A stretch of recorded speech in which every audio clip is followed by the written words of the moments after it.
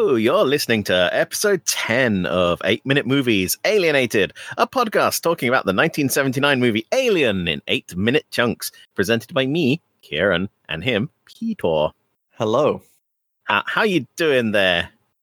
I'm doing well. I am awake. I am raring to go. I'm quite tired, actually, honestly. But not as tired as I was that time before. You're never gonna give that up, are you? Listen to the last one if you don't know what we're talking about. And also listen to the last one. This is a sequential podcast. You can't just tune in. It doesn't make much sense to jump in at this point. No. We are 2/3 of the way through this uphill slog. It's all downhill from here in every sense that can possibly be meant. That's true. How have you been doing? Poor podcast performance reviews aside. I've been doing okay. As you know, I have a topic to bring to the first part of the podcast. Yeah, the audience has been on tenterhooks since last week to hear about crosswords. And I myself, I've never crossed a word. So wow me, come on, bring your A game for one. Okay, so I've never really liked crosswords as I understand them. I find that the format feels a bit boring because it's essentially you're filling in words in a grid, and it's a bit like just a trivia game in a weird format. It felt like most of the ones that I'd seen were basically just testing your general knowledge, and if you didn't know it, then you can't get it. Maybe you'd be able to get clued in by some of the crosses, but it didn't feel like a very compelling format to me. But I did sort of wish that I understood at least how cryptic crosswords work. So cryptic crosswords, if you don't know, which you might not if you are listening and say from the US where they're not very common, it's a format where all of the clues kind of read like nonsense because they are giving a very kind of obscure and wordplay and sometimes like anagram based clue to the to what the word is, and there's a specific way that you're supposed to form clues for cryptic crosswords in order to give the answer. And in theory, that's something that's quite nice for me because I like kind of decoding clues and that sort of thing. I enjoy that. As I understand it, there's like a sort of highly codified language around the clues for cryptic crosswords. So it'll be like they'll use the word twisted or jumbled, and then you'll know that the actual clue, it's like an anagram of whatever they're trying to get you to point at. Yeah, the way it usually works, and there are kind of exceptions to this, but there's one of the words or phrases or part of the clue is what's known as the definition. So that's just kind of the straight what the answer is in a way. And then there's some sort of indicator word often in the clue as well, which says this is the kind of thing that you have to do to solve this. So like you said, if it says like mixed up or something, then maybe somewhere there's an anagram in this clue. And then the rest of the clue is like the cryptic part of the clue, where if you figure out what the method of decoding it, you should come to an answer which the kind of definition part of the clue will confirm to you that you got it right, because it will make sense. And so in theory, I quite like that, but I've always found them quite annoying. They've always felt a bit too obscure to me. I've never been able to decode the clues. And I thought, well, maybe I'll just dedicate some time, because I was bored, to just really trying to figure out how these work. And I started doing it just before going to bed. And what I found was that it was just this amazing substitute to doing things like looking at Twitter before going to sleep. Doom scrolling. Right, yeah. Because what happens is, you look at Twitter, you see something interesting, then you end up going down this rabbit hole, or you see something terrible and you just end up going down this anger rabbit hole. And I found that it was not a very kind of relaxing way to send myself to sleep. I'd start thinking about stuff, and then my brain would get all noisy, and I'd just not want to sleep. So what this does is instead completely occupy your mind with stuff that it can't possibly matter. You're just kind of thinking about anagrams of weird phrases, and you're completely focused on trying to decode these quite obscure clues. And what I'd find is that after about 15 or 20 minutes of this, I'd put my phone down and go, you know what? I would rather sleep than carry on thinking about this nonsense, and I'd be out, like a light within 5 minutes most nights. I'm not sure this is like the resounding endorsement of them you seem to think it is. Like, there's more. I'm doing this thing, and it exhausts my brain so much that I just can't bear it anymore.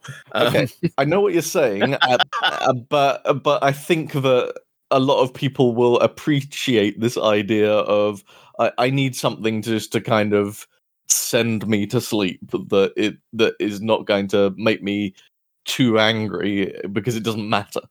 But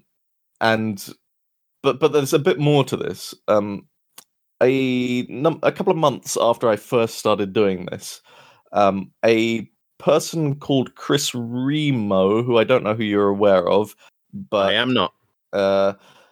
He is someone who used to write for a website called Idle Thumbs and do the podcast website as well.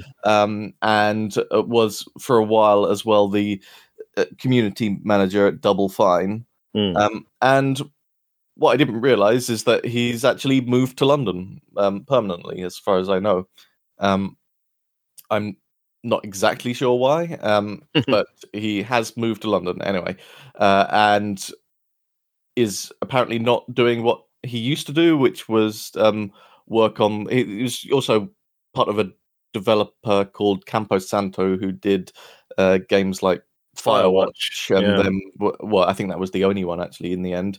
And then they were kind of absorbed by Valve, never to be heard of again. This is a thing that happens with Valve. Someone goes to work for Valve, and then you never hear from them again. So anyway, it seems like Chris Remo got out and is now in London, presumably because he had to flee the country. and then he apparently has just always done the New York Times crossword, which is not a cryptic crossword. It's a different sort of crossword, which I'll talk about in a minute. But he's always done it, and he decided, I guess, just as a thing to do, to start streaming his solving of these crosswords on YouTube. And I don't know about you, but I'm quite a big fan of the just someone does a task that they're quite good at and has quite a soothing voice and describes what they're doing genre of videos on YouTube. Do you know what I mean? Let me interject here to say that I do know what you mean, and Big Clive is my guy. Do you know Big Clive? I don't know Big Clive. Who's Big Clive? So Big Clive is an electrician who, well, one of my favorite things that he does on YouTube is he buys cheap electric tap things from China and dismantles them to explain how if you plug it in, it'll kill you. Right. Okay. And he's got such a soothing brogue of a voice that I mean, you don't see him. All you see is his hands like working on whatever he's dismantling. But like He's the closest to an ASMR voice channel, I guess I would listen to. But they're really interesting to watch as well. So he's got all your bases covered. Big Clive, shout out to Big Clive. Link us back, Big Clive. How does this work? No. Are you aware of the lockpicking lawyer? Oh yeah. I with his strange lilt. And the way he digitally removes himself from the shiny bits of locks so you can't see his face. Wow, does he do that? I did not know. Yeah, no, that's a thing. Wow. Okay. Look in the comments. People are always pointing them out. Yeah, I didn't. I never noticed that, but I will look out for that now. So it's that sort of thing to me. He's just kind of calmly going through the crossword, talking about how he's getting these guesses and filling it out, and it was just quite a soothing thing to have on in the background while I'm at work or something. I don't know. But after a while, it made me want to attempt this style of crossword that he was doing, because it turns out, and this is something that I never knew before, US style crosswords are quite different to UK style crosswords. So if you think of a UK style crosswords, it's kind of a grid, and you've got lines going across and down, and maybe they cross kind of every other letter. There's a cross or something like that. Yeah, I'm familiar with the broad concept of crosswords. Yeah, but the reason that I'm explaining like that is because that's not really the case with US style crosswords. With a US style crossword, there are crosses and downs, but it's not just every other letter. It's every letter, every single square, almost, apart from a couple of blanks on the grid, will have a cross. Almost every square. I think I've only ever seen one puzzle where there are what they call unchecked squares, where there's a letter that you have to get on its own, which doesn't have a cross in the other direction. So it's all crosses, and that means that they can be a lot more kind of loose and creative with the sorts of clues that they're giving. So you end up with something that's a kind of halfway between the kind of trivia style crossword, which I didn't really like, and the more obscure kind of cryptic crosswords, which I sort of like now, but are quite annoying and exhausting to do. And they get quite creative with them. So you have quite a lot of these crosswords will have a theme, like a puzzle within the puzzle that you have to solve. And it's just, there's more going on than what you would perhaps imagine might be in a crossword puzzle. So I'm not entirely sure I'm getting this. So there aren't any sort of blank squares at all? Well, there are a few, but the majority of the grid is filled out with clues. So there are a lot of clues in each puzzle, because it's just if you look up the New York Times crossword, which is like a classic one, then you will see what the grid looks like, and it's different to what you maybe imagine a crossword grid looking like. Yeah, because I'm sort of imagining from your description it ending up looking more like a word search. Yeah, almost. There are a few blank spaces, but not many. And it's and the format of the New York Times one in particular is that on Monday it starts out quite gentle and easy, and then it increases in difficulty every day until the hardest one that you get is on Saturday, where the clues are more obscure. It's just more difficult overall to get. And then on Sunday, they ratchet down the difficulty a bit again, but the grid is much bigger, so it's just a giant crossword, and it usually has some sort of clever theme going on in that one as well, that kind of adds to it in some way. And so it's kind of, there's this kind of natural rhythm to them over the week that I've been really sort of enjoying getting into. But there are a couple of drawbacks. Hmm. Which is that it's a sorry. Before you get into that, I'll just I'll edit it so I'm not interrupting you. Yeah, I've just looked up the New York Times crossword, and yeah, it does look quite different than what I would expect. I mean, it's just it is mostly grid with only like a dozen or so blank squares. That's quite interesting. Yeah, and I quite like this because even if you don't know an answer, it's often quite easy to get from the crosses, and so if you don't really like a trivia style question, it's quite common that if you look in the other direction, you'd be able to get most of the letters for it from less trivia type clues, and then once you've unpicked it, you might be able to guess the remaining letters, and so it feels like it's more of a puzzle in that way. It's less of a see how much you know. But that said, there is a slight drawback to this style of puzzle.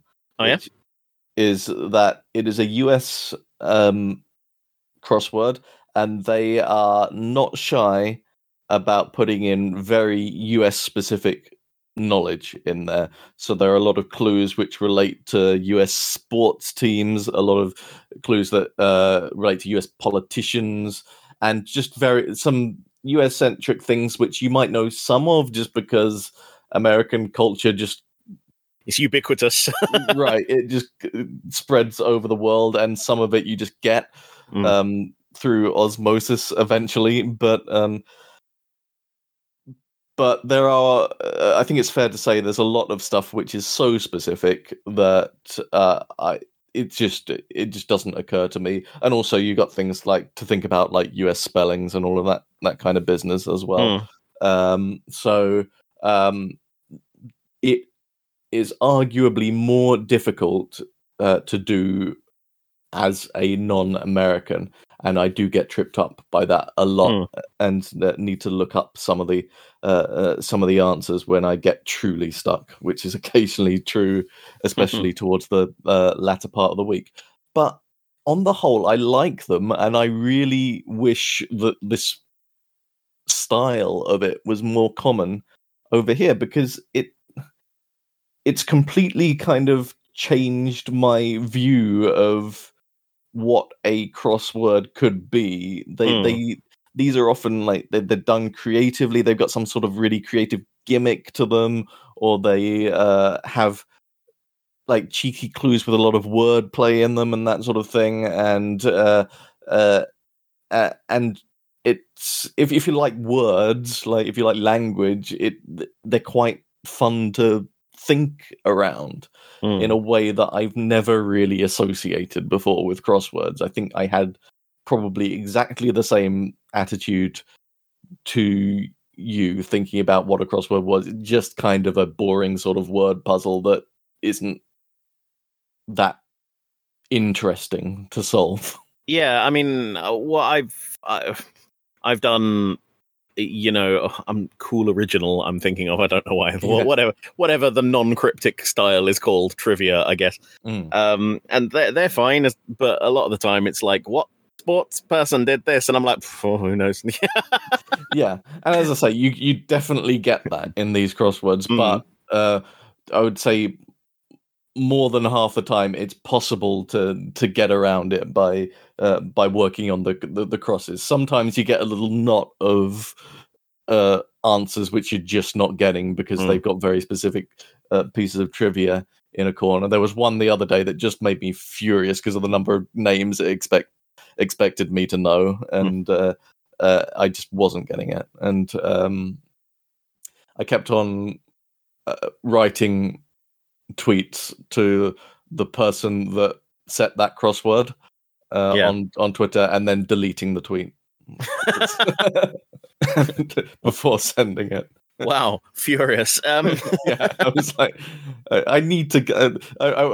I just needed to get it out of my system. You know, I was just so annoyed by some of these clues, because generally, because I don't. The thing I like about these US style ones is that they aren't reliant on trivia. But this one was like, oh well, come on, like 30 of these clues need me to either know someone's name or like a very specific brand name that we maybe don't have over here, or some government agency or something like that, and it was just getting right on my nerves. That was a Thursday puzzle, that one.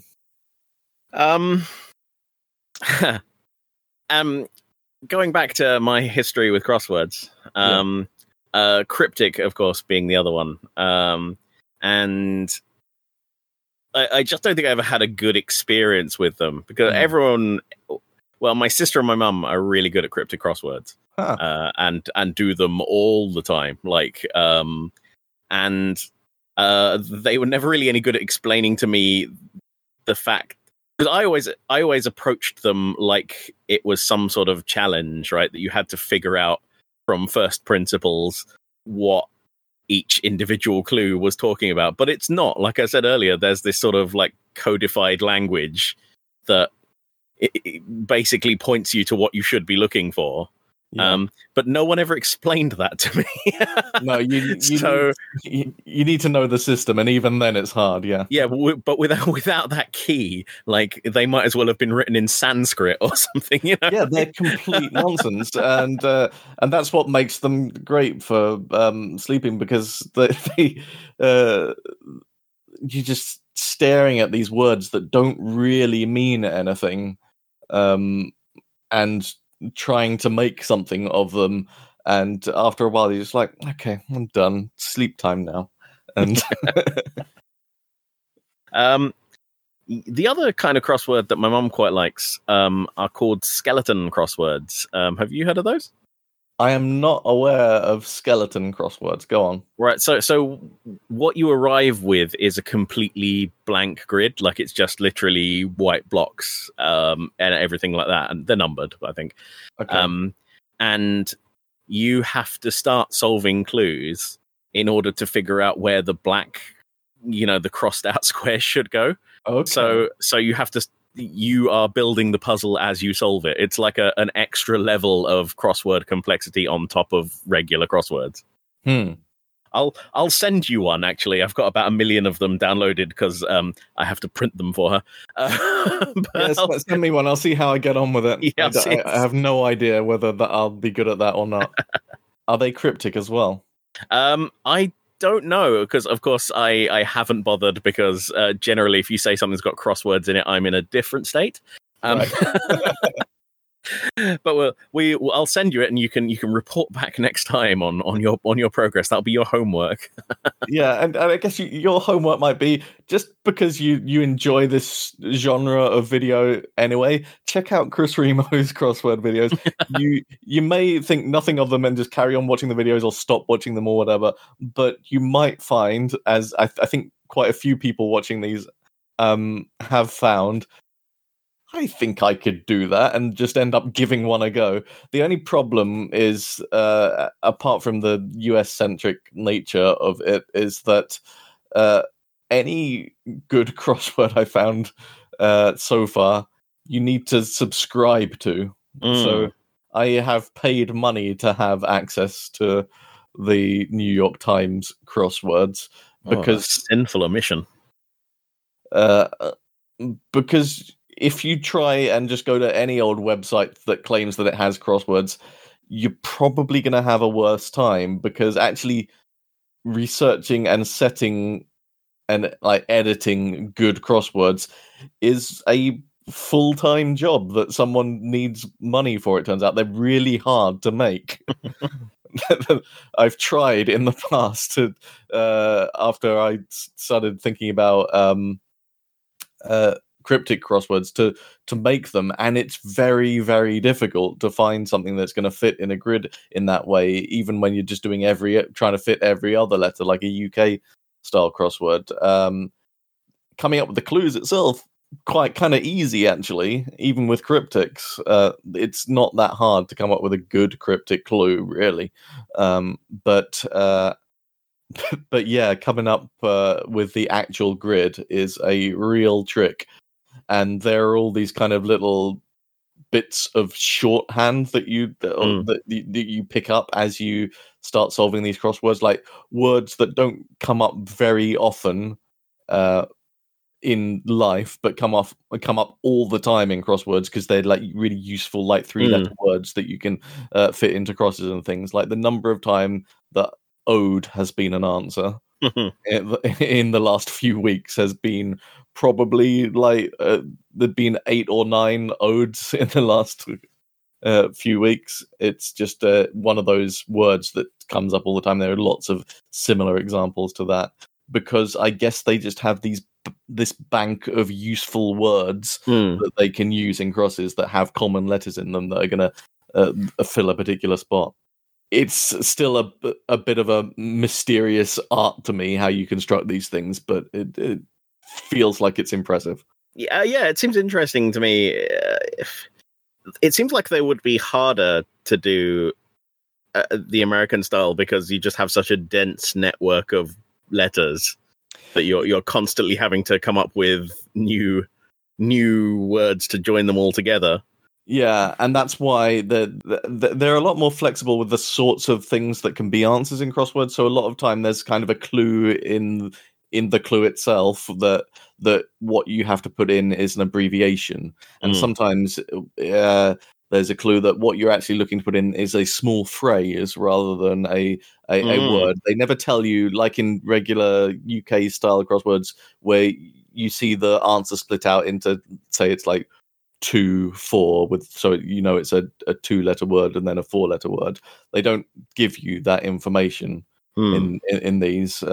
So from that perspective, it's a bit harder. But yeah, it can be that there are answers that are a bit slangy, answers that are abbreviations in some way, answers that are just weird in ways that you don't tend to get in UK style crosswords, because I guess they are trying to fill this grid, and so sometimes the only thing that you can fill the grid with is something a little bit weird, like an abbreviation of some sort, or some sort of strange slang word, or a foreign word. Quite a lot of foreign words end up in there as well. This does seem to me like a thing that computers would be very good at, laying out the grid. So there are computer assisting tools to help with this now as well. I don't know what they used to do before that was a possibility. I guess Suffer. Yeah. But now you can just search on a database saying, I need a word. The third, fourth, and fifth letters have to be E, H, and D. Give me something, and maybe even give me an appropriate clue for that. There's just databases of these things that you can reach for if you want. But I think the general process of the setter is to start by not doing that, and then only reach for the kind of bank of clues if they need something to fill a specific space. For reasons of honor. Yeah, and I think just because also something that you quite often get is a kind of little sub-themes within a crossword. So you'll notice that this particular crossword has a lot of words with the same combination of 3 letters scattered around it, or something like that. And or there's like a number of crosses of words that kind of are related to each other, and that sort of thing. So they're trying to make they're trying to put little Easter eggs into the puzzle as well that make them feel a bit more crafted rather than just kind of AI generated, I guess. Well, you realize you've painted yourself into a corner here now, because I've got the New York Times crossword here, and I'm going to ask you some of the clues, and you're gonna solve it live. You have the New York Times crossword. Now, is it today's? No. What is it? Is it? Have you just gone to a random date? Yeah, it's Tuesday, June the 16th, 2015. Okay, Tuesday. So that's not too bad. That's just a little bit more difficult than the regular one. the only problem with this is that I don't usually do it over audio. I can usually see what I'm looking at. Yeah. Well, you're the self-proclaimed king of crosswords now. I don't think I can. Right. So the other thing is the other thing I forgot to mention is that I'm still a little bit bad at these, and I'm constantly frustrated by the fact that, especially after Wednesday or so, Chris Remo is solving these puzzles maybe 2 to 3 times faster than I'm solving them, while also giving a running commentary and explaining his working, and occasionally just stopping to talk about something. It's infuriating. See, I feel like you're doing all this talking so that you can look up the crossword. All right, give me the clue. All right, let's start you with an easy one. 7 down, 4 letters. Throw away part of an apple. Cool. All right. It doesn't tell me whether it's right or not. So, what is the point of doing this? You can't. You're gonna break your streak by doing it, I think. But you can turn on. There's a menu option somewhere to turn on auto check, so that it will automatically tell you if you got it right or not. But I don't tend to use that. Hey, what do you know? Core was correct. Mm-hmm. All right. 33 down, 3 letters. University wall covering. 3 letters. Yeah. University wall covering. I don't see that one immediately. Okay. About 38 down. What is it? 8 letters. Prankster's weapon. 8 letters.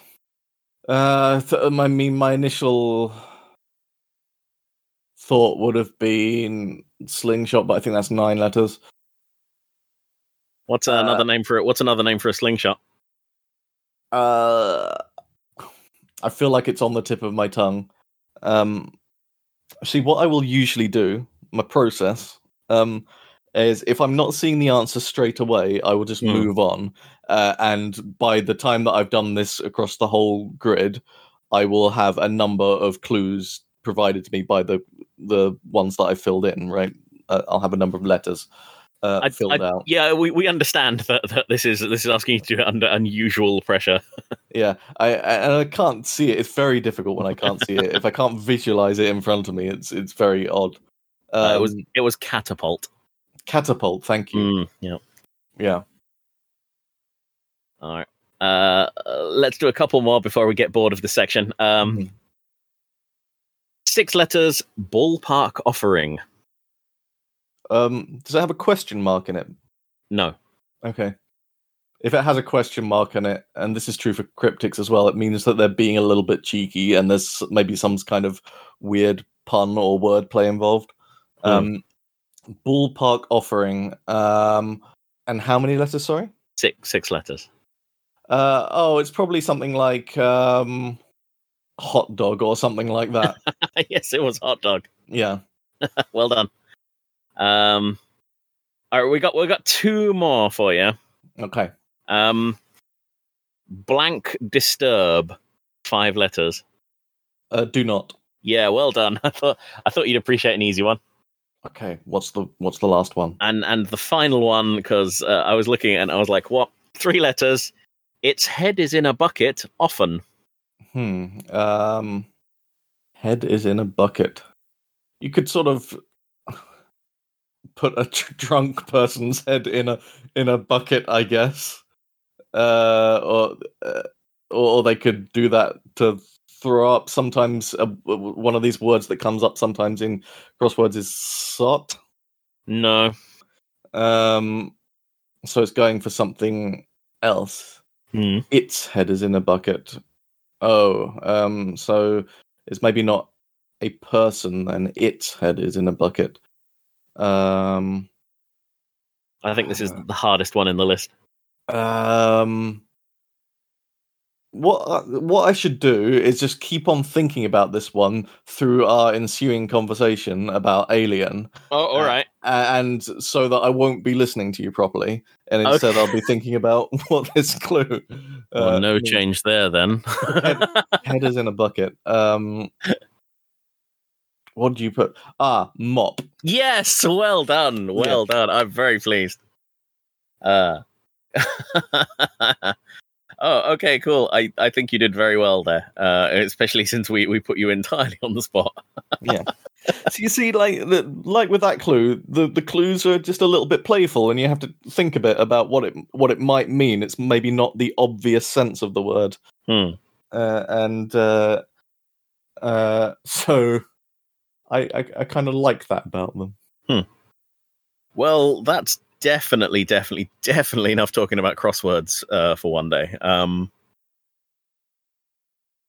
All right, I'm glad I got to talk about it because, as I say, it's not something that I ever would have predicted I would be interested in getting into in any way, but I found myself kind of pleasantly surprised by these. Speaking of puzzles, what I've been up to recently is actually, I'm going to circle back to this because there's something I need to say here about crosswords. Well, anyway, you say that you're using crosswords to help you sleep, and Kieran's advice for sleep is get yourself all cozy, turn off all the lights, and then buy yourself an audiobook from our sponsor for this episode, Audible. What? Now, I don't think, unless there's something that you are not telling me, they have sponsored this episode. How does sponsorship work? Because I just assumed that you just said something and then you asked for money. Is that not how it works? I don't think you just say you're sponsored and then they have to give you money. I feel like that's backwards. Do you think I can get them on the phone and ask if they'll give us some money for this podcast? I mean, I certainly think you can try. We have listener figures. They're not very high. Yeah, but they certainly exist. I'm sure they'll be very attracted by our low listener figures. Okay, so it isn't sponsored because they won't give me any money, but I do listen to a lot of Audible audiobooks. And that's how I get to sleep. I make it nice and dark. I put on the audiobook that I'm listening to at the moment, and I set the sleep timer on it, and then 15 minutes later it goes to sleep.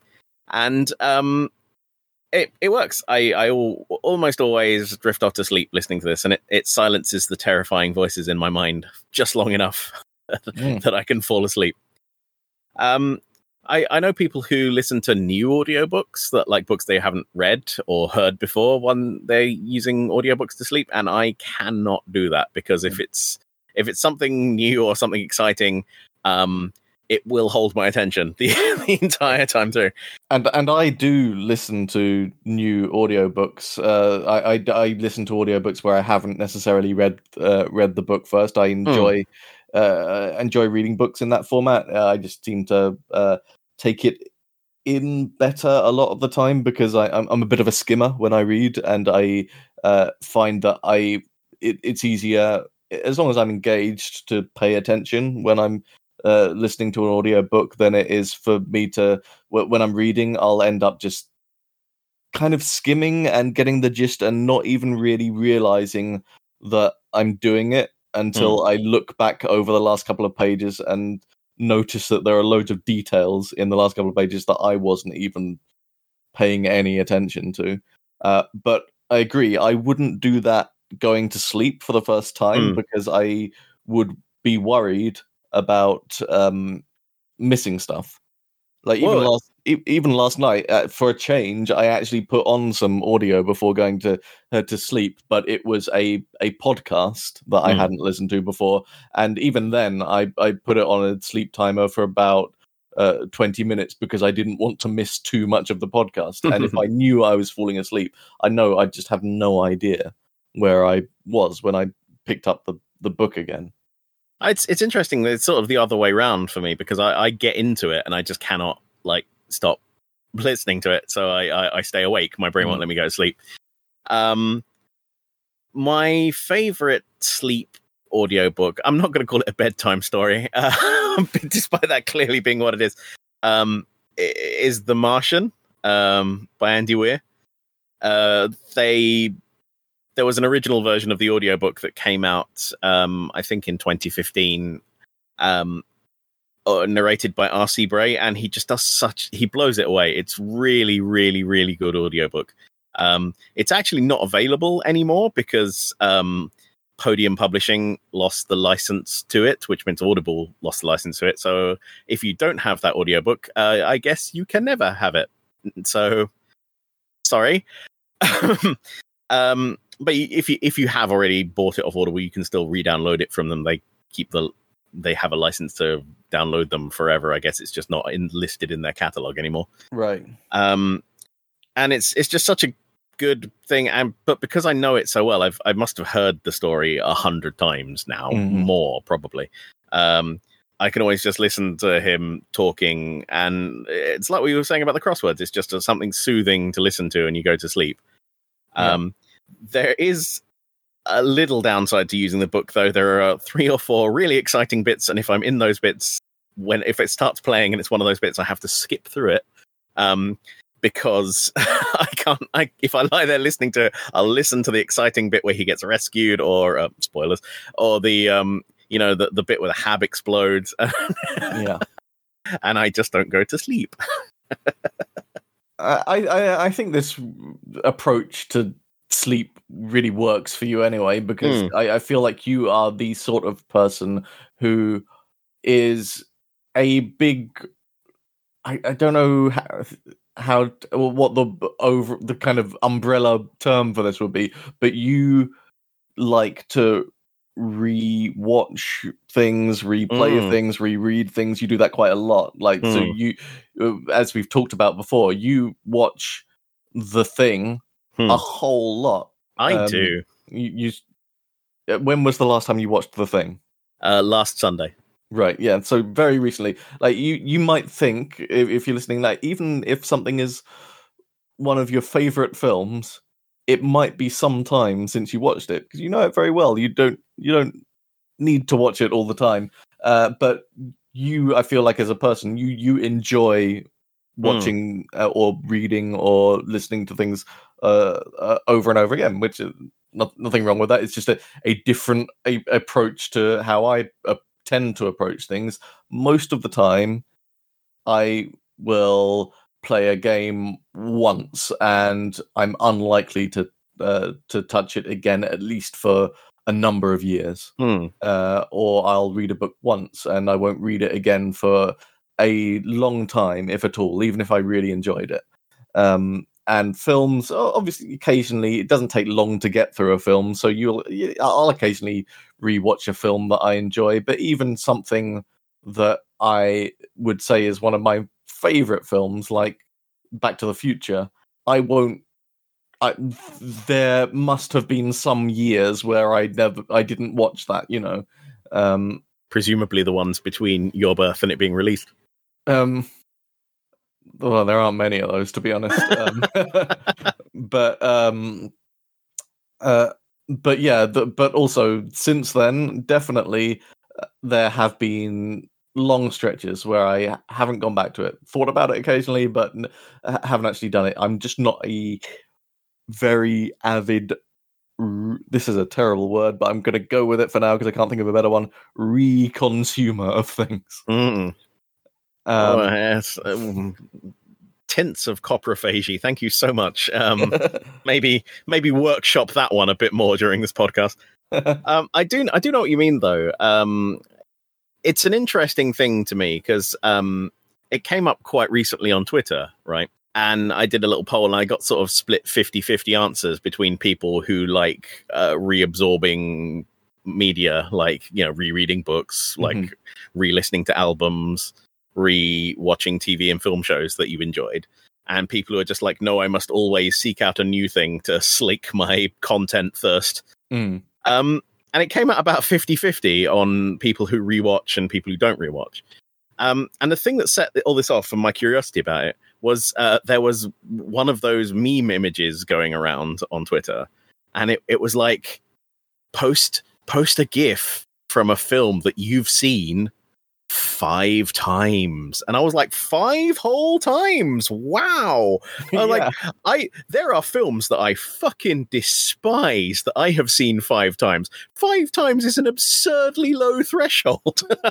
Yeah, but yet, if you asked me to name films that I've seen 5 times, it would have to be either stuff that I just watched a lot as a small child, because that was what was available on the VHS tapes, like, or it would be my absolute favorite thing. So yeah, I've definitely seen Back to the Future in my life a lot more than 5 times, but probably I'm going to go out on a limb and say I might not have seen it 50 times.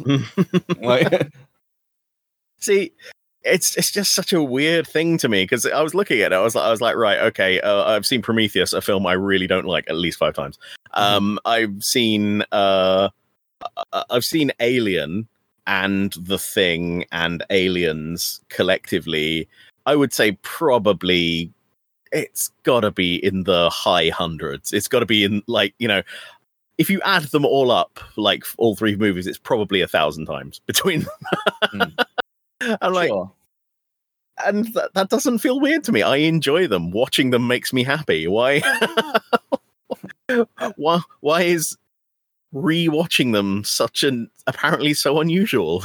Well, and I think the reason actually is that there is, for some people, and I guess not for everyone, the law of diminishing returns is much stronger. Yeah. So even with a film that I really love, like Back to the Future, I will not watch it too often, because I will get bored of it after a while. I will tire of seeing it after a while, and then I need to kind of spend some time away from it, recharge those batteries a bit, and then I'll watch it and I will enjoy it again. But there is a little cheat method for replenishing your enjoyment of this, which I have discovered in recent years. Oh, yeah. And I think explains the popularity on YouTube and things like that of reaction videos now, which is that if you watch something that you really like with someone who hasn't seen it before, it suddenly feels a little bit like watching it for the first time again, because, and it's the same with like listening to music and things like that. For some reason, when you do this, you are watching it differently. You're watching it from in a kind of empathetic way, with the other person or people that you're with in mind, so that it becomes easier to notice all of the things that you've kind of taken for granted about that piece of media. And I think that explains why sometimes in kind of my idle moments, I will find myself drifting towards a reaction channel. You know, I find someone who I don't find too annoying reacting to something on YouTube, and just enjoy their responses to something that I'm quite familiar with. I do that sometimes with Let's Plays of games. I like watching the ones where they haven't played it before much more than I enjoy watching the ones where they have done. Blind plays of games are pretty good. Yeah, and it's just because you just get that little flavor of playing it for the first time that you can never do that again, but you can sort of access someone else's experiences of that. It's a little way of getting a sense of what it was like to play it or watch it for the first time again. Should we mention that that's sort of the concept of this podcast? Yeah, why not? We could get on topic. We could. Well, that feels like a little touching of on topic, because I still want to talk about my thing that I've been doing recently. Yes.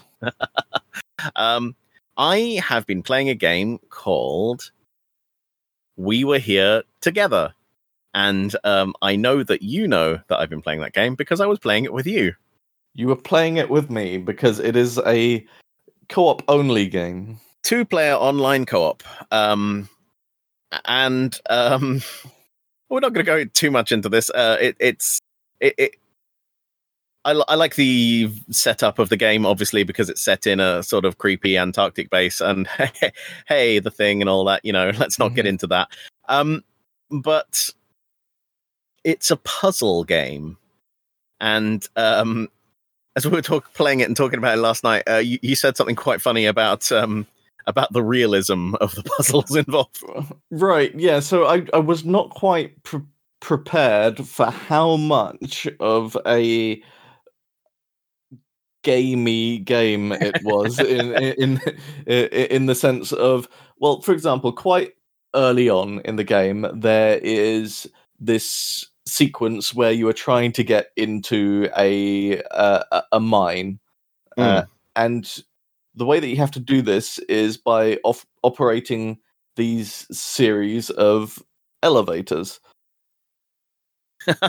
and but pairs of elevators which have symbols on them are connected to each other. So when one elevator goes up, the other corresponding elevator goes down. And so the way that you're supposed to solve this is to be in separate parts of this elevator system, making each other go up and down in a specific way so that you can navigate this kind of elevator maze to get to the entrance in what I would call a system that would cause every single worker at that base to quit immediately. I just like the idea that the miners turn up like first thing in the morning. They spend a solid 7 hours getting into the mine. Then they have to mine as quickly as possible for half an hour, and then the day's over. They change the elevator puzzle every day. No memorizing it, and of course, because there are only two of them, it only lets 2 people in at a time. Right? Yes, of course. So it's very. It's not presented to be. It's definitely got a story to it that you're supposed to be following. But it's. I guess. Not in a way that particularly bothers me, but it is slightly at odds with the way that the puzzles work, which are in no way something that you would encounter in life. Yeah, video games taught me that I'd be using colored key cards a lot more often than, in fact, I have in real life. Yeah. I mean, even right at the beginning of the game, before you've really got into the puzzles, the first thing that you have to do is find a series of cranks which are all shaped in a slightly different way that only work on one particular door, and for some reason are scattered in unusual places throughout your base that apparently you work at. In order to get to the places that you need to go in order to reach that mine area that we were talking about. So it's the framing of the puzzles is a bit unusual, but if you kind of suspend your disbelief a bit and just accept that it's going to be that kind of game, it was been quite enjoyable so far. Very tricky, but quite enjoyable. See, I quite like that first puzzle with the various cranks because it reminded me of the rooster key bullshit from Resident Evil 2. Right. And one of my favorite things recently is them having to retcon this and come up with a justification for how fucking insane the locking system is in the police station by explaining it away that it used to be an art museum, which explains all the art everywhere as well. And it was built by someone who was a bit loony. So, right, because back when these games were made, you could people accepted that there was going to be these just kind of ridiculous pockets of logic in games, because that's just what games did. They weren't expected that the playing of it was not really supposed to feel like real life in any way, I guess. But as storytelling in games has just got a little bit more sophisticated, and it's become less kind of fashionable to have this disconnect between the play and the telling of the story. It sticks out. It really sticks out when there's a kind of disconnect between those two things. And so I'm not surprised. I haven't played the new remasters of the Resident Evil games, but it doesn't surprise me that they did something to just make that a bit more, make the player buy into that a bit more. Well, okay, we're about an hour into this hour-long podcast talking about Alien, and we haven't started talking about Alien yet. So, should we introduce the concept? This is a podcast. Maybe we should... The executive decision, maybe we should bump the concept up to the head of the podcast before we talk about other shit for an hour. All right. I like that. So, because then we could also mention that also we're going to ramble on about some random shit for probably up to an hour before we actually get to Alien. So the concept of this podcast that you're now a solid hour into is that we are going to talk about the movie Alien. We've cut it up into little 8-minute chunks. Why 8 minutes? Because it was a number that I liked.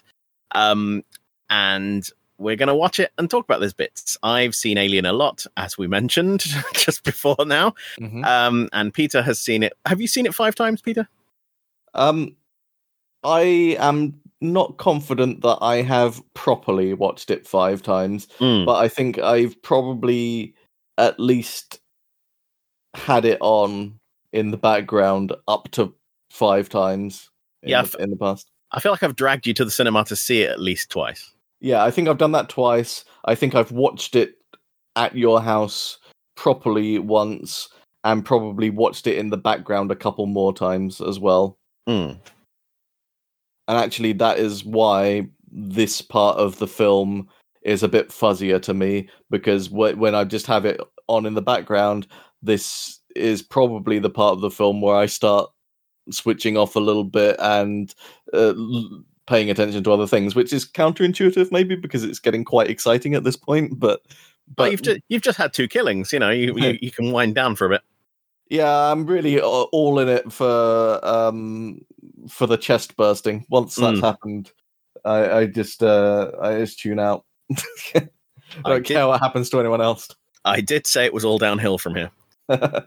So this is the part of the podcast that's called Let's Not Talk About the Thing, where I will talk about something that's kind of related to Alien, but may not be directly from the film. Maybe it's the extended universe. Maybe it's the novels. Who knows? What is it, Peter? I don't know, because you come up with this and I am not informed what it's going to be in advance. So genuinely, what do you have for us this time? I'm going to talk to you about Alien Isolation. Now this is something that I know you are a big fan of. Yes. Although, to be honest, you can slap the Alien logo on almost anything and I'll buy it. I do like Alien Isolation a lot. I think it's fair to say there have been better and worse Alien games. Oh boy, yes. And this is one that is maybe still a little bit divisive. I know it's not universally popular, but it has its fans, and you are one of them. So, just to get back to basic concepts then, Alien Isolation is a 2014 survival horror video game developed by Creative Assembly and published by Sega. The game is set 15 years after the events of the 1979 film Alien, and follows engineer Amanda Ripley, daughter of Alien protagonist Ellen Ripley, as she investigates the disappearance of her mother. So, Amanda Ripley isn't mentioned in Alien at all, but she is mentioned in Aliens in the extended cut that many people have. It's called the special edition, but it's what most people have seen. She's Ripley's daughter, and she dies of old age at the age of 67 or something like that, somewhere on Earth, and Ripley never gets to see her again because she was away from Earth for so long. Right. We've sort of spoiled the ending of the movie Alien there, but I think we've said time and time again, this isn't a watch-along podcast. You should have seen the movie. Yeah. So Amanda goes with some people from Weyland-Yutani to a Freeport space station called Sevastopol, which is run by a different company called Seegson. And they go there because a ship has found the Nostromo's flight recorder unit and brought it to Seegson. But by the time they arrive at Sevastopol, everything has gone wrong, and they can't dock because the space dock is damaged. So they do a spacewalk across to get on board, and as they do the spacewalk, they're all separated, and Amanda ends up wandering the ship alone. So that's the setup, and I have seen this game being played occasionally by you, and just online a little bit. I think the game looks very cool. I would not play it myself, but mainly because I think it would stress me the fuck out. Yeah, it is a very sweaty palms game, and one of my notes here is it's one of my favorite games, but I've only ever played it once. So this goes against your general rule of doing things a lot of times. I have actually watched a lot of people play it. Like I tend to seek out new blind plays of it and watch them because it's funny when they do the screams. This is all great. We're bringing it right back round. It turns out the stuff we were talking about before was extremely relevant to us. This is fantastic. I don't have to do any editing today at all. I played it once on hard all the way through, and then a couple of times I've sort of picked at it. I've got like a level or two in, and then I'm like, oh, what do you know? I've got something else to do. It's not that I'm scared. I'm just busy. Yeah, and it's not, a lot of times, it's not the scare factor of games, although I imagine this game would be quite scary to play. But it's just it's more the stress of it. I mean, we were talking a couple of episodes ago about Barotrauma, a game which I do like the idea of in concept, but the couple of times that I played it, I found just really stressful to play, and I don't like. I feel like if it was a single player game, I'd just maybe deal with it a bit more, but in that kind of multiplayer setting, I don't want to be that stressed out with other people around me as well. I guess in this one, I think I'd just have to be in the right mood to be to play this, to really kind of want to be that stressed out by this game and just really take my time with it. So carry on with my description. Unlike previous game adaptations of the Alien franchise, Alien Isolation places an emphasis on stealth and survival horror gameplay, requiring the player to avoid and outsmart a single alien creature with tools such as a motion tracker and a flamethrower. It was designed to resemble the original film rather than its more action-oriented 1986 sequel Aliens, and features a similar lo-fi 1970s vision of what the future would look like. I actually know a thing that Creative Assembly did while they were making this was sort of ban... Ding. Sorry, I've got a ding. Go find the bell. Ding. I know a segment that Creative Assembly did while making this was to ban the members of the studio from watching the film Aliens. Because it's got such a different aesthetic than the original film, or like the design team. And they actually had Alien on a loop in the studio on a monitor. So it was just playing the movie over and over again, just so they could sort of soak in it all the time. I don't know whether I like that or not. That just feels like it could just become slightly maddening after a while. I wonder if they've seen it more than 100 times. It was originally designed as a third-person game, but they found first-person was much more intense, so they switched to that. I can see that. You don't see immediately if there's something behind you, even though you don't have a lot of view behind you in a third-person game, it feels like you're a bit more aware of your surroundings, doesn't it? Yeah. Well, I think when you're in a third-person game, it's quite clear it's not you. It's someone else. But if you're first-person, then it's whatever it is happening to you. You know, despite the fact that the character's female or whatever, and like they have different skin tone or whatever to you, like you have become that person by putting you in their point of view. Sure. Alien Isolation received generally positive reviews and had sold over 2 million copies in 2015. Critics praised the game's retro-futuristic art direction, sound design, and the alien's artificial intelligence, but criticized its characters and length. The game won several year-end awards, including Best Audio at the Game Developers' Choice Awards and Audio Achievement of the 2015 BAFTA Awards.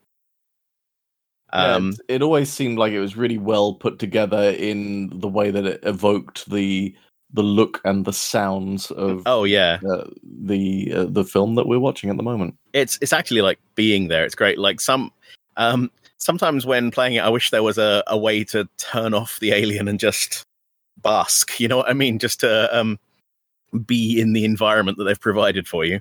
Yeah, and even though I've said in the past that generally speaking, Aliens has been the film that I've enjoyed more. I do appreciate them going for this original Alien sort of idea, because it feels like a much better, not better, a much trickier design challenge to make a single monster be that threatening throughout the course. And there are other games that have tried that. I feel like Resident Evil 3 is a game that you're thinking of the Nemesis, yeah. But this is, I think the approach here is a bit different to that.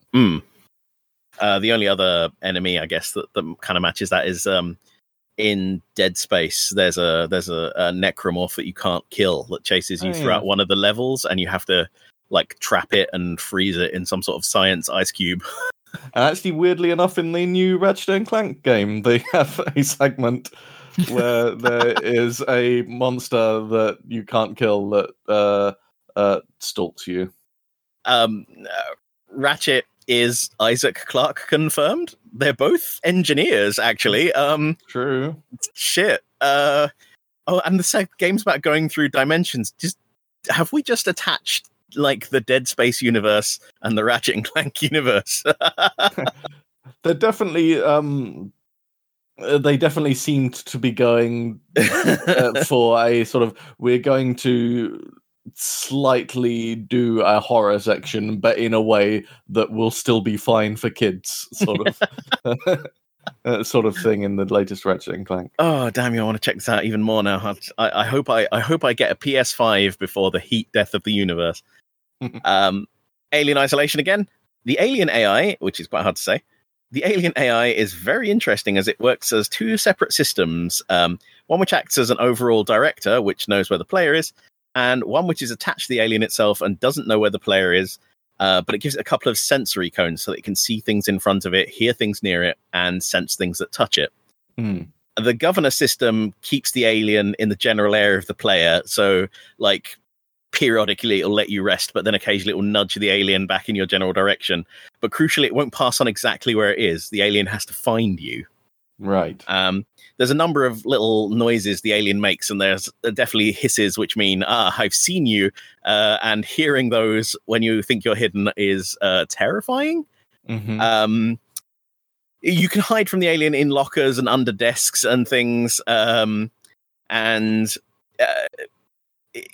higher difficulties, it will open lockers and things looking for you, which is a bit... especially if you make a slight noise. Another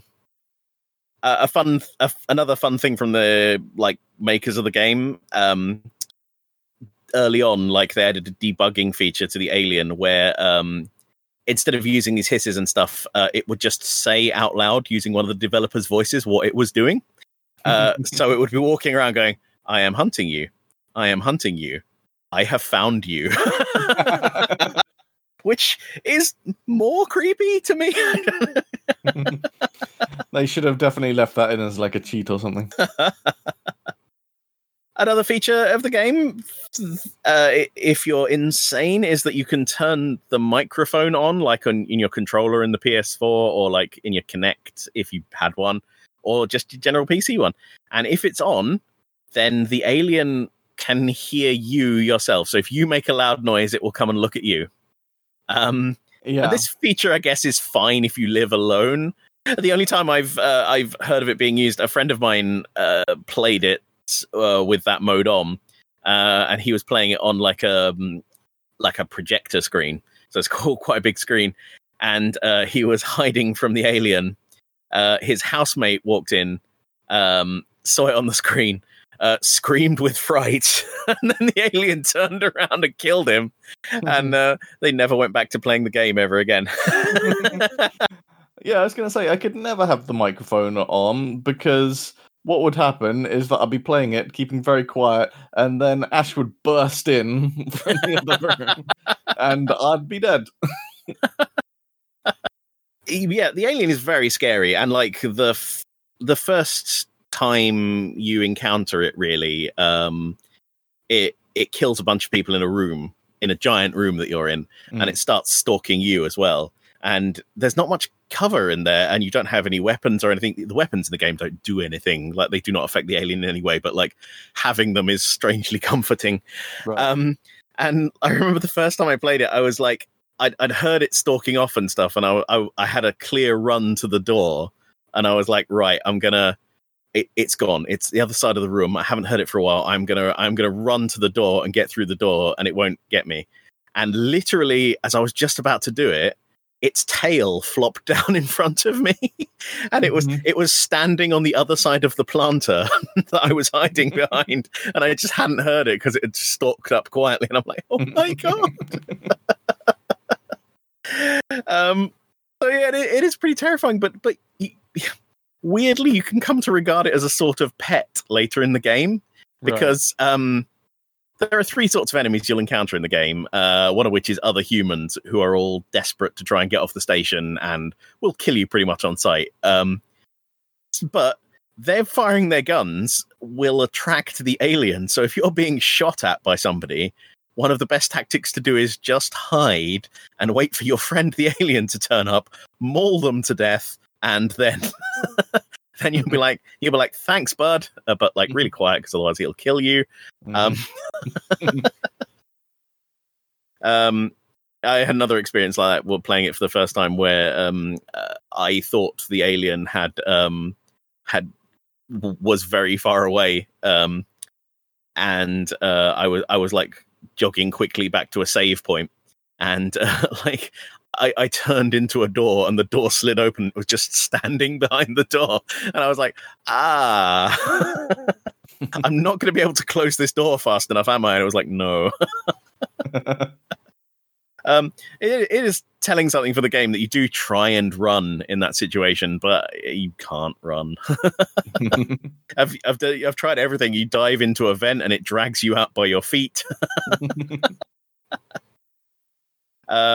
I have played it in VR, actually, as well. And I played it for about 4 minutes. Yeah, I was going to say, this seems like it would pose several problems for you. So you famously get motion sick. Yeah, very bad motion sick. I played Elite Dangerous in VR once for 10 seconds because I did a barrel roll, and then I made myself physically sick.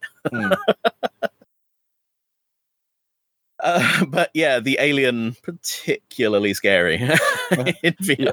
It also just seems like it would be very stressful. I've been kind of wanting to play Resident Evil 7, which apparently has a good VR mode, but for similar reasons, I really need to be in the right mood to do that, because when you're in VR, you're very much locked into that ecosystem. You're committed to that, and so there's not many situations where I think to myself, you know what, I would like to be severely stressed out for the next couple of hours.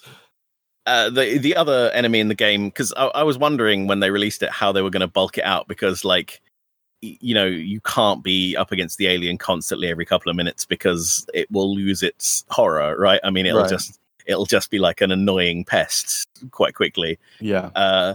So the other thing in the game that they've added are creepy androids called Working Joes that are obviously... Seegson has been trying to copy Weyland Yutani's human-like androids without much success. So they just have a creepy blank face and they all talk with the same voice. Right. And they will kill you on sight as well because they've got mysterious orders to do that. Ooh. And again, one of my favorite moments of playing this game was so I'm in a vent watching one of these androids walking around, right? Mm-hmm. And I've got my motion tracker that will tell me, where the alien is, and I'm stuck in like one big section of the map that's all sort of interconnected, and this android is walking around like doing maintenance on things. So I can't tell which of the dots on the motion tracker is the android and which is the alien. And I was like, right, okay, I'm going to deal with this android. I'm going to get it out of the way so that I can track only the alien. I won't be confused. This seems like a great idea to me. Mm-hmm. So I stepped out of the vent and I was like, you can't shoot the androids because it kills them very quickly, but the noise of the gunshot will summon the alien almost immediately. Yeah. And you don't have enough time to not get lunched. Right. So I was like, right, I'll flamethrower him. I've got a flamethrower. Mm-hmm. So I stepped out of the vent and I flamethrowered this android, and he slowly turned around to face me and he said, I have been designed to withstand temperatures of up to 3,000 degrees Celsius, and he pulled my head off. The horror comedy of it was just absurd. I loved it. Mm-hmm. But yeah, that's finally all I have to say about Alien Isolation. I know we went on a bit, but it is a great game. If you can pick it up, play it. I mean, it's pretty cheap now. I think it was on sale for like £1, like not too long ago. Yeah, very gettable as a game now. But also a bit spoopy. So, does this take us to the reason that we are gathered here today? Yes and indeed no. So, normally here we introduce the game with the bells, but you know what? You know how it works. We ring the bell if something bad happens. If we get frightened, or if one of us says today's secret swear word, we ring the bell. That's the rules, definitely. So if for some reason you are joining us on this episode, where are we, 10? This is episode 10, which if you take into account the 10 episodes of the previous season and this one, you would be 20 episodes in, learning this part of the podcast mechanic for the first time. So stop it. But if you're just maybe curious about this podcast and you want to check out the latest and presumably best episode of it, and you've come in now, then tough luck. You can just guess what the reason we ring the bell is at this point. If that is genuinely what you are doing, let us know if you figure it out. I was going to say, assuming this is the latest and best episode is a bold assumption. Oh, yeah. So you asked me in the precedent episode, where are the alien costumes now? And I was totally blindsided by that. I didn't have a fucking clue. Yeah. And it was kind of a fun little detective adventure figuring that out. How did you do? Okay. So I can't track them all down because they aren't really differentiated. Like, mm-hmm. There are 3 costumes and they all went to different places. But one of them went on sale in 2007 and sold for, how much do you think it sold for? I'm going to say $150,000. That's pretty close. $126,500. One of them is on permanent display in the Giga Museum in Gruyere, and it was briefly on loan to the Deutsche Filminstitut Film Museum in Frankfurt. That's a lot of Fs. One of them is indeed at Mopop, which is formerly known as the EMP in Seattle, and I do have a picture of me with it. Good. And one... so that's 3, but one sold recently at auction. Gasp, a 4th one. And it was one of the translucent prototypes that we mentioned last time. That they it is in a fair state. It doesn't look brilliant like the ass is missing where the tail would attach, but they either didn't mold the tail or it didn't go on, and a lot of the rubber on the chest sort of areas perished as well. But still crawling with maggots. Oh god, yeah. But an absolutely priceless thing, prop thing. If you were interested in the movie, it ended up selling for about $60,000. Okay. It's interesting that it's lower than one of the screen used suits, but I guess just maybe it doesn't have the same appeal as something that's literally seen on screen in the movie.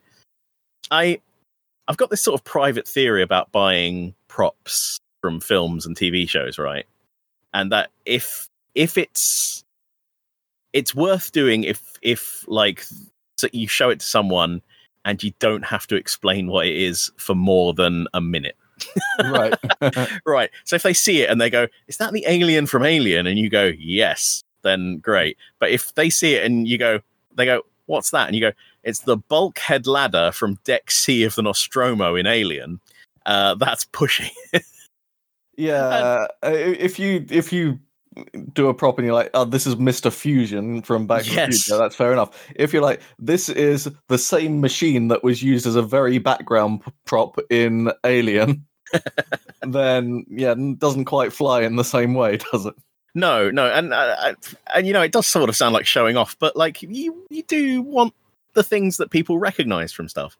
I actually, do you remember the movie Sunshine? Yes, I do. So a lot of the production happened here in England, and they sold a whole bunch of the props from it on eBay afterwards. I think they were for charity. I can't remember. And I almost ended up with 2, and I was snipe bidded at the last moment, which made me pretty sad. And the 2 I was bidding on were there's a bit where one of the characters gets trapped in runs into an airlock just after he's been stabbed, and he pulls the airlock handle to shut it behind him, and it's all covered in blood, and like it was that airlock handle.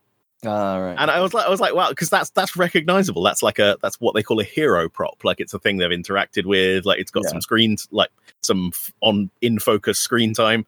I was really excited, but I lost it at the last minute. And the other one, sort of more weirdly, there's a bit where one of the characters freezes to death in the vacuum of space. Okay. And they sold his corpse. And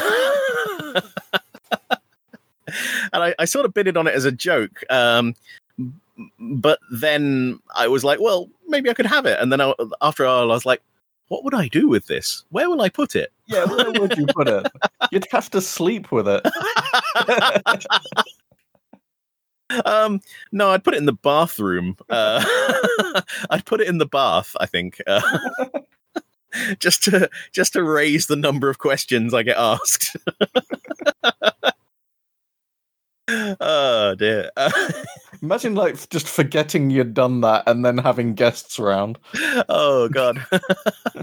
Well, it's like those people who own standees, I guess. Because your brain goes, oh, there's a full-size human being there, and oh god. Christ, here we go. 6 hours in, we're going to start talking about Alien. Great, fantastic. Last time you said, who's infected? And you said, nobody. The ship, I guess. The ship. You said the ship. What happens next? You said there's a misdirection. Dallas isn't going to die next, so it's going to be Lambert or Parker or both of them. So we'll get into it a bit during this next segment, but I'm still not ready to say that Dallas is a goner just yet. I don't exactly remember what happens next, or if I'm getting it confused with the next film, which is entirely possible as well. But I feel like we encounter Dallas again in the future. So so it may still be that one of those two or both of them are the next to get killed. That's an interesting memory of yours that we'll have to address later. Well, all right, that aside, let's start watching Alien.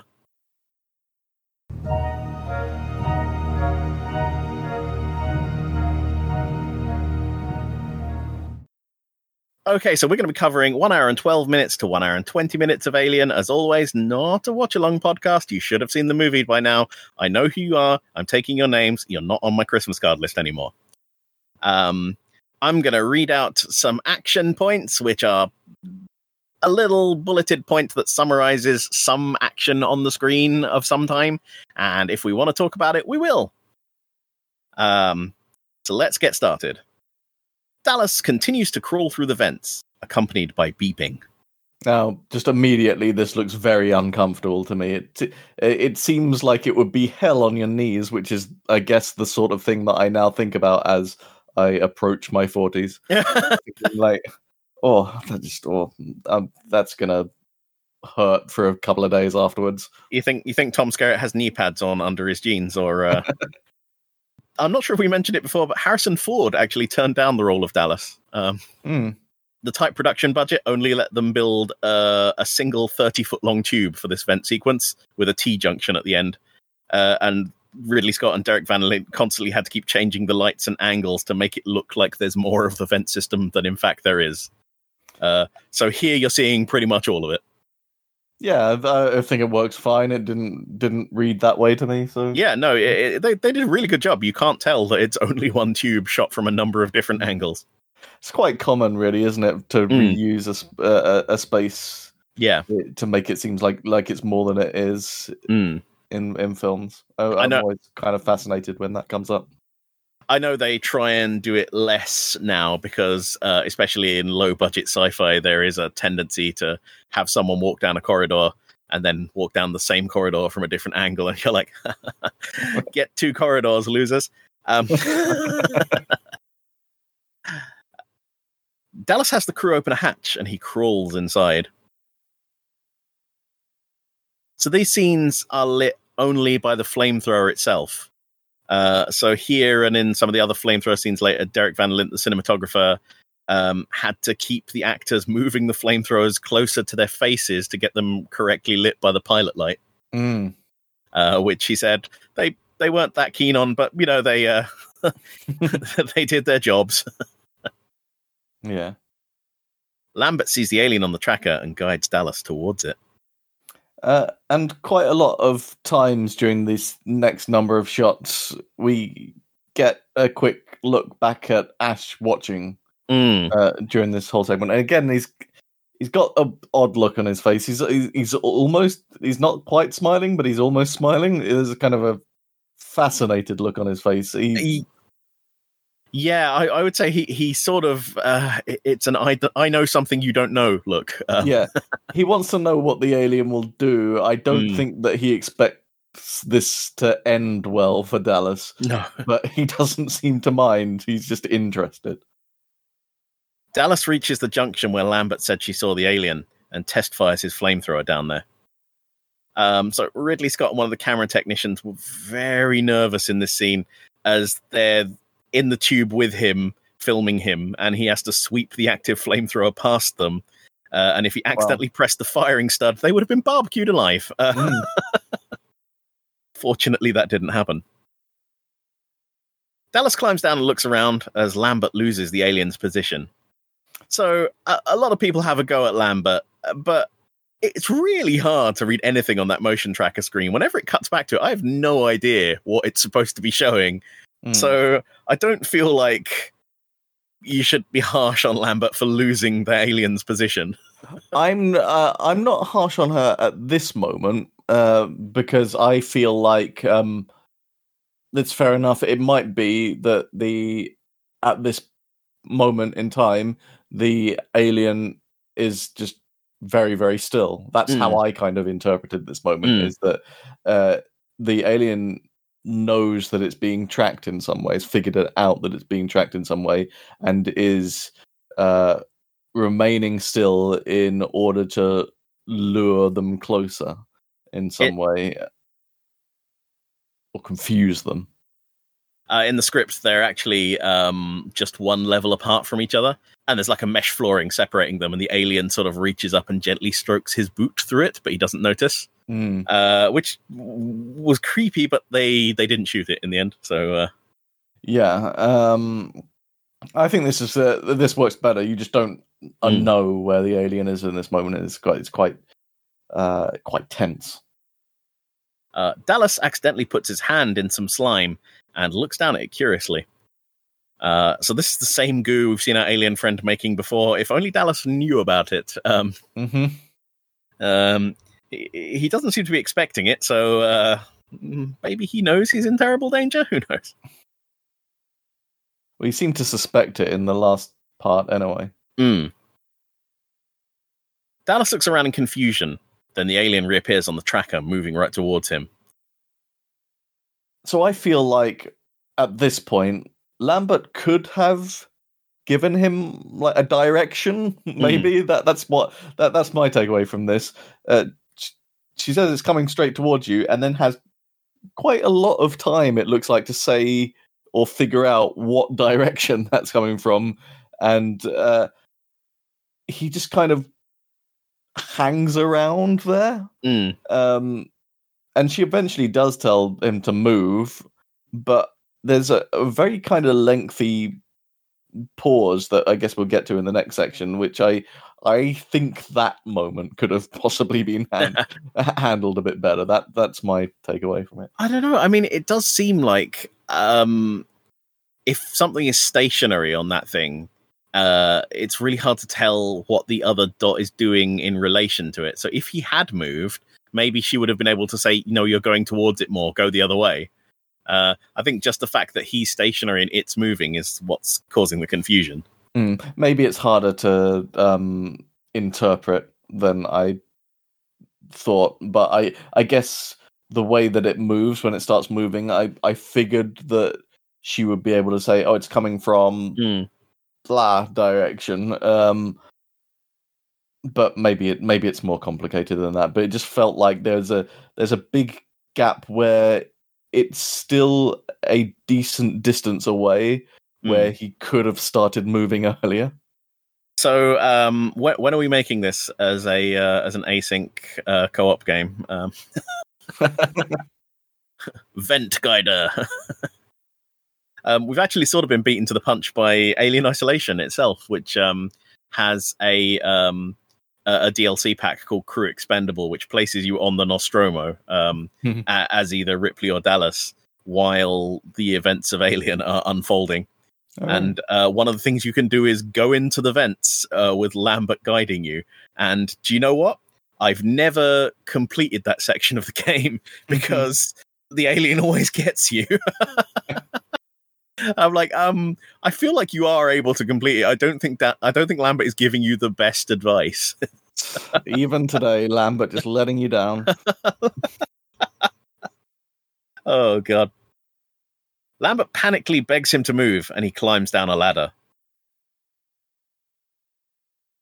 Dallas swings his lamp to and fro, and as it turns, the alien springs its arms wide. This has always struck me, like, you know, it's attacking him, but it's always struck me as weird because it just looks like it wants a hug. Does a bit, doesn't it? Like that's what I would do when I was 5 and I wanted a hug. And people were just as scared. Fuck you. So this death went back and forth quite a few times as well during the production. So you're calling it a death? Yeah, well, we'll get to it. Like, Dallas is just missing. I think we should mark him down as MIA for now. Yeah, okay. But this eventuality went back and forth a few times in the production. Originally, this set was supposed to be like a giant wind tunnel with fans at the end. And he'd turn this way, and the alien would run down the walls and grab him. But that was much too expensive to film at this point. So they had to go with the 30-meter long tunnel they already had, which presented them with extra problems because Balaji Badeo in the alien costume was too big to fit into fit into it. So what you're seeing there is a 5-foot stuntman in a smaller alien costume grabbing Dallas. So that's why the scene, like, it has the surprise, but like not as much of the motion as you would expect, because like right. it does look like he's just giving him a hug, but the guy really is just kind of stuck there. Yeah.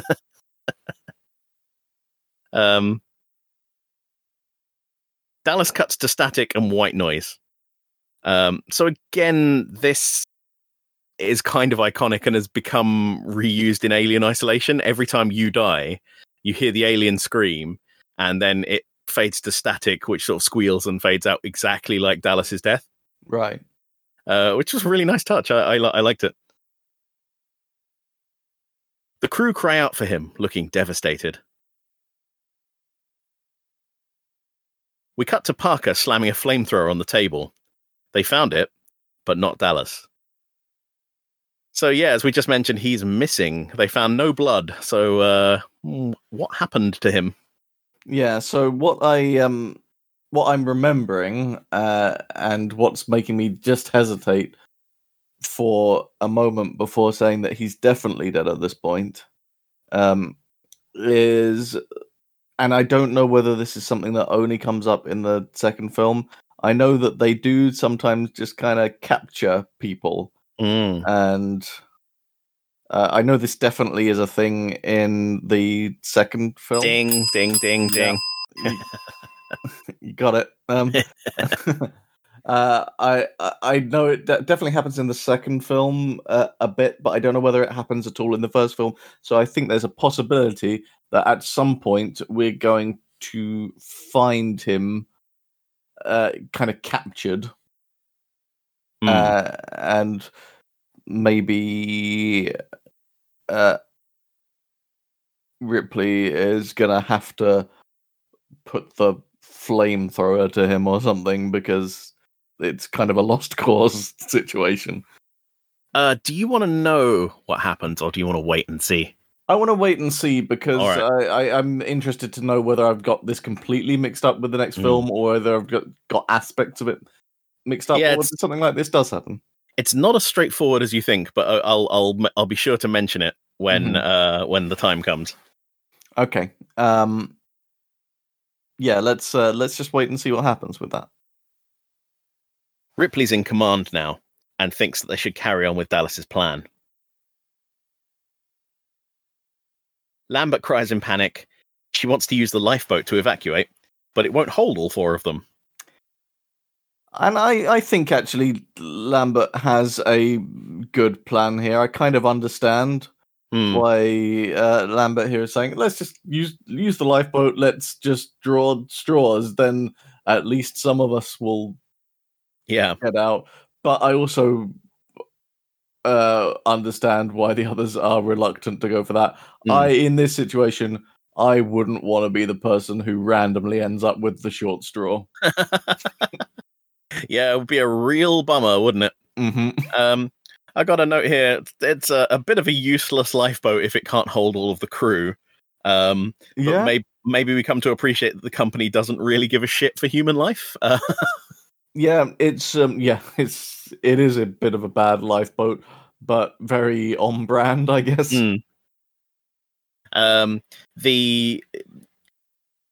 You sort of get the gist that the lifeboat feature is not its primary feature, that maybe it's just for, ship to surface travel, or like going between the ship and space stations and things like that. But in an emergency, because it's a self-contained unit, you can escape in it. I did read somewhere that the Nostromo was supposed to have 2 shuttles, but for some reason it now only has 1. But it never comes up in the film, so nobody at this point goes, darn it, if only we had the second, slightly larger shuttle as well. Right. Ripley shouts Parker down. So Yaphet Kotto had actually been annoying Sigourney Weaver offset on purpose, because Ridley Scott told him to sort of play little pranks on her and cut her off when she was speaking and stuff like that, so that there'd be tension between their characters. I think you mentioned this before. Yeah. It's very... I don't know how I feel about it, but I guess it worked. Yeah, he says it worked, but he really regretted it, because he loved working with her, and he spent a significant portion of each day sort of kind of pissing her off. Yeah. Yaphet Kotto was also annoying Ridley Scott, not on purpose, because as the movie went on, he had second thoughts about his character's death, and he kept coming up with ideas of ways that he could survive. Right. And presenting them to Ridley Scott to the point where Ridley Scott would arrive via a different door in order to avoid him. And let's see if he gets his wish. Yeah, I don't remember the scene where that character survives. Yeah, he was like, no, I'm gonna kill it. I'm gonna kill the alien. And Ridley Scott was like, just do the script. Lifeboat goes into the distance, and we see him clinging to the outside of the hull. It's got his teeth in it. Yeah. Ripley asks Parker to refill the flamethrowers, and he doesn't want Ash's help to do it. So that's interesting. So does he just not trust Ash, or is he still just sort of just being a little bit of a dick to him? Maybe both.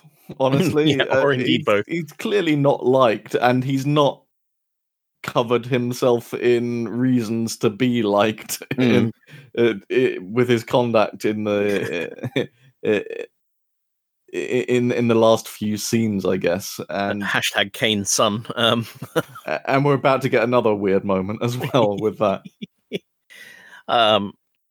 Ripley asks Ash for suggestions, and he says they're still collating data. Does anybody believe that at this point? We're about to get into the reaction, which I think is a very good one, because it's a ridiculous thing to say in the current situation. Ripley snorts in disbelief and reveals she's got access to Mother now and will get her own answers. Ash leaves. So it's interesting that the instant she says that, he fucks off. Yeah. But even just generally, the way that he's been acting very recently, as everything's going to complete shit, is calm to the point that it's just definitely creepy now. Yeah, it should be like a strobing siren to everyone else that he's got something else going on. Yeah. And I think we're going to get that resolved fairly quickly. We get a quick scene of Parker going to refill the flamethrower, then Ripley doing the security dance to get into Mother. The shot of Parker refilling the flamethrower isn't in the director's cut. He just goes and does it. You don't see him doing it. I guess it's not that necessary to see this, but it's kind of it's not just nice to see a shot of him being quite panicked. Yeah, he's pretty jumpy. Yeah. Ripley sits down in the egg-like chamber and starts the interface. Mother says she can't explain why the science division can't help kill the alien because of Special Order 937. That's already pretty ominous. It is. Ripley uses a command override to see what Special Order 937 is, and it appears on the screen. Just a quick note on this. I guess it's nice to have a scene where an override to a command actually works, because it feels like the usual thing to happen here is that for some bullshit reason they can't override it. You get the impression that she's only been granted this command override now because all the higher ranking members of crew are dead or missing. So Ripley uses a command override to see what Special Order 937 is, and it appears on the screen. Nostromo rerouted to new coordinates. Investigate life form. Gather specimen. So I guess at this moment we get confirmation of what we suspected, which is that Ash knew a bit more about the mission than he'd revealed. I think it was becoming pretty obvious that he had something else going on just from the way that he's behaving, but this is almost a relief moment. Yes, he did seem weird. I wasn't just being paranoid. He definitely has an agenda here that hasn't been revealed to us. And indeed, we didn't mention it, but Special Order 937 is science officers' eyes only. So Dallas and Kane had no idea of this, just Ash. Until Ripley used the override. interesting that it will tell you that these orders exist, but not reveal to you what they are. The next part appears on the screen. Priority 1, ensure return of organism for analysis. And here we get our worst 8-minute cut ever, because it's literally in the middle of a line of text. There's a real stinger to Special Order 937, and it's not in this episode. Yeah, I feel like it would have been nice if we'd just got a couple more seconds on this, but I'll allow it, just in that I feel like this next moment that's going to happen neatly caps off the action that we've just seen. So it's a couple of seconds out, but it's close. Close enough. So who's infected then? You sticking with nobody? The ship itself? Is this question even relevant? If Dallas is indeed still alive, could be infected with something at this point. But I don't know. I'm just going to say the ship for now. I'm going to say I've put Dallas down with question marks. What happens next, Peter? So I think what we're going to see is that the elaboration on these orders is that basically this is kind of at any and all costs sort of order. So the reason that Ash has been behaving in this sort of way is that his priority is to get this organism back at any cost to the life of the crew. It's not as important as getting this organism back. And I don't remember what the exact wording of that is going to be, but it's going to be a message to that end. And that of course leads into the question: who dies next? I think it might be Parker's time. Right. You think all that wandering off to refuel flamethrowers might not be great for his health? Yeah, I mean, he's on his own. He's isolated, just like that game. He's Alien : Isolation. And yes. Alien : Isolation is a different game. And we're not legally allowed to talk about it. So yes, I believe that his time might be up at this point. All right, I'm gonna call it. So what are you thinking of the film so far? How does this 8 minutes add to your, or subtract even from your enjoyment of the film? Yeah, so I get the idea that this is quite a iconic scene with the tracker and in the vents and stuff like this. And to be fair, there's not many scenes that aren't really considered iconic in this film at this point. But I do kind of get the feeling that this is particularly one that is considered in this way. And yet, as I mentioned before, it's not one that I have strong memories about. At this part in the film, I'm still enjoying it, but I think what I said a couple of episodes ago is true, that while I am enjoying all of these parts of it, the bit that really feels just kind of masterfully done to me is the bits that we've seen before this, the bits leading up to the kind of the chest bursting scene are the bits that I feel like elevate this film to something more than it might have been. And the rest of the film, I think, to me, is more just kind of an enjoyable horror romp. And there's nothing wrong with that. It's just that I think that we've seen the bits of the film that I'm most impressed by already. Yeah, I mean, the whole face hugger chest burster thing is, iconic. I mean, if there's any if there's any scene in this that could be called iconic above anything else, it's got to be that that one. That one, I feel like, even a lot of people who haven't seen the film know about that moment. Yeah. It does make it harder to rewatch classic movies, I guess. Well, I mean, so imagine if you're coming into it for the first time.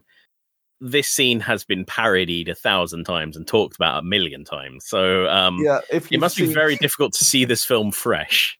If you've seen Spaceballs, you've seen this scene. With some of the same actors. Yes. John Hurt is back. I heard that he didn't realize quite how a recreation of that it was going to be, and and would have asked for more money if he'd realized just how much it would have been. Oh god. Oh no, not again line. Don't order the special. I saw that before I saw Alien, so oh, that must have been an exciting and confusing moment. Yeah, very surprising. Shocking. Okay, so if any of you out there have any questions, particularly why is the length of this podcast seemingly doubled over the last few episodes? Yeah, when will you get it? When will you get an editor? Are you ever planning to stay on topic? We're hoping to double the length every time, so that eventually, before too long, we're just going to be streaming it live 24/7 forever. Yeah. Yeah, if you have any questions or comments or like complaints, if you really want us to stop, email us at podcast@8minutemovies.co.uk, and we will observe those emails with our eyes, and then possibly discuss them. But what, Kieran? What if they don't want to email this impersonal address? They instead want to stalk us directly in person on the internet in some fashion. How can they find you? I guess you could just call me. My telephone number is 078. Well, hang on, but the internet. Oh, okay. Internet, yeah. Oh, right. Yeah, sorry, I misunderstood. Yeah, don't dox yourself. Oh, okay. I can be found on Twitter at Kieran J. Walsh, and you can be found on Twitter at Kestrel Pie. That's Kestrel like the bird and pie like the food. No, like the irrational without number. The E. Like the irrational number. It's an anagram of my real name. Pi is a transcendental number, isn't it? I mean, I think it's a pretty good number. I wouldn't necessarily describe it as transcendental. If you think pi is transcendental, email us. Why not? If you know anything about pi, the food stuff, or the mathematical concept, let us know, and we will respect you as a person for it. If you work with Audible, get in touch. Oh yeah, absolutely. If you work with Audible, write me a check and just keep adding zeros at the end, and I'll tell you when to stop. Okay. Put a number that's not zero at the start as well. That's very important. And I think that brings us nicely to our first ever 2-hour podcast. Goodbye, everybody. Good God, goodbye. Goodbye.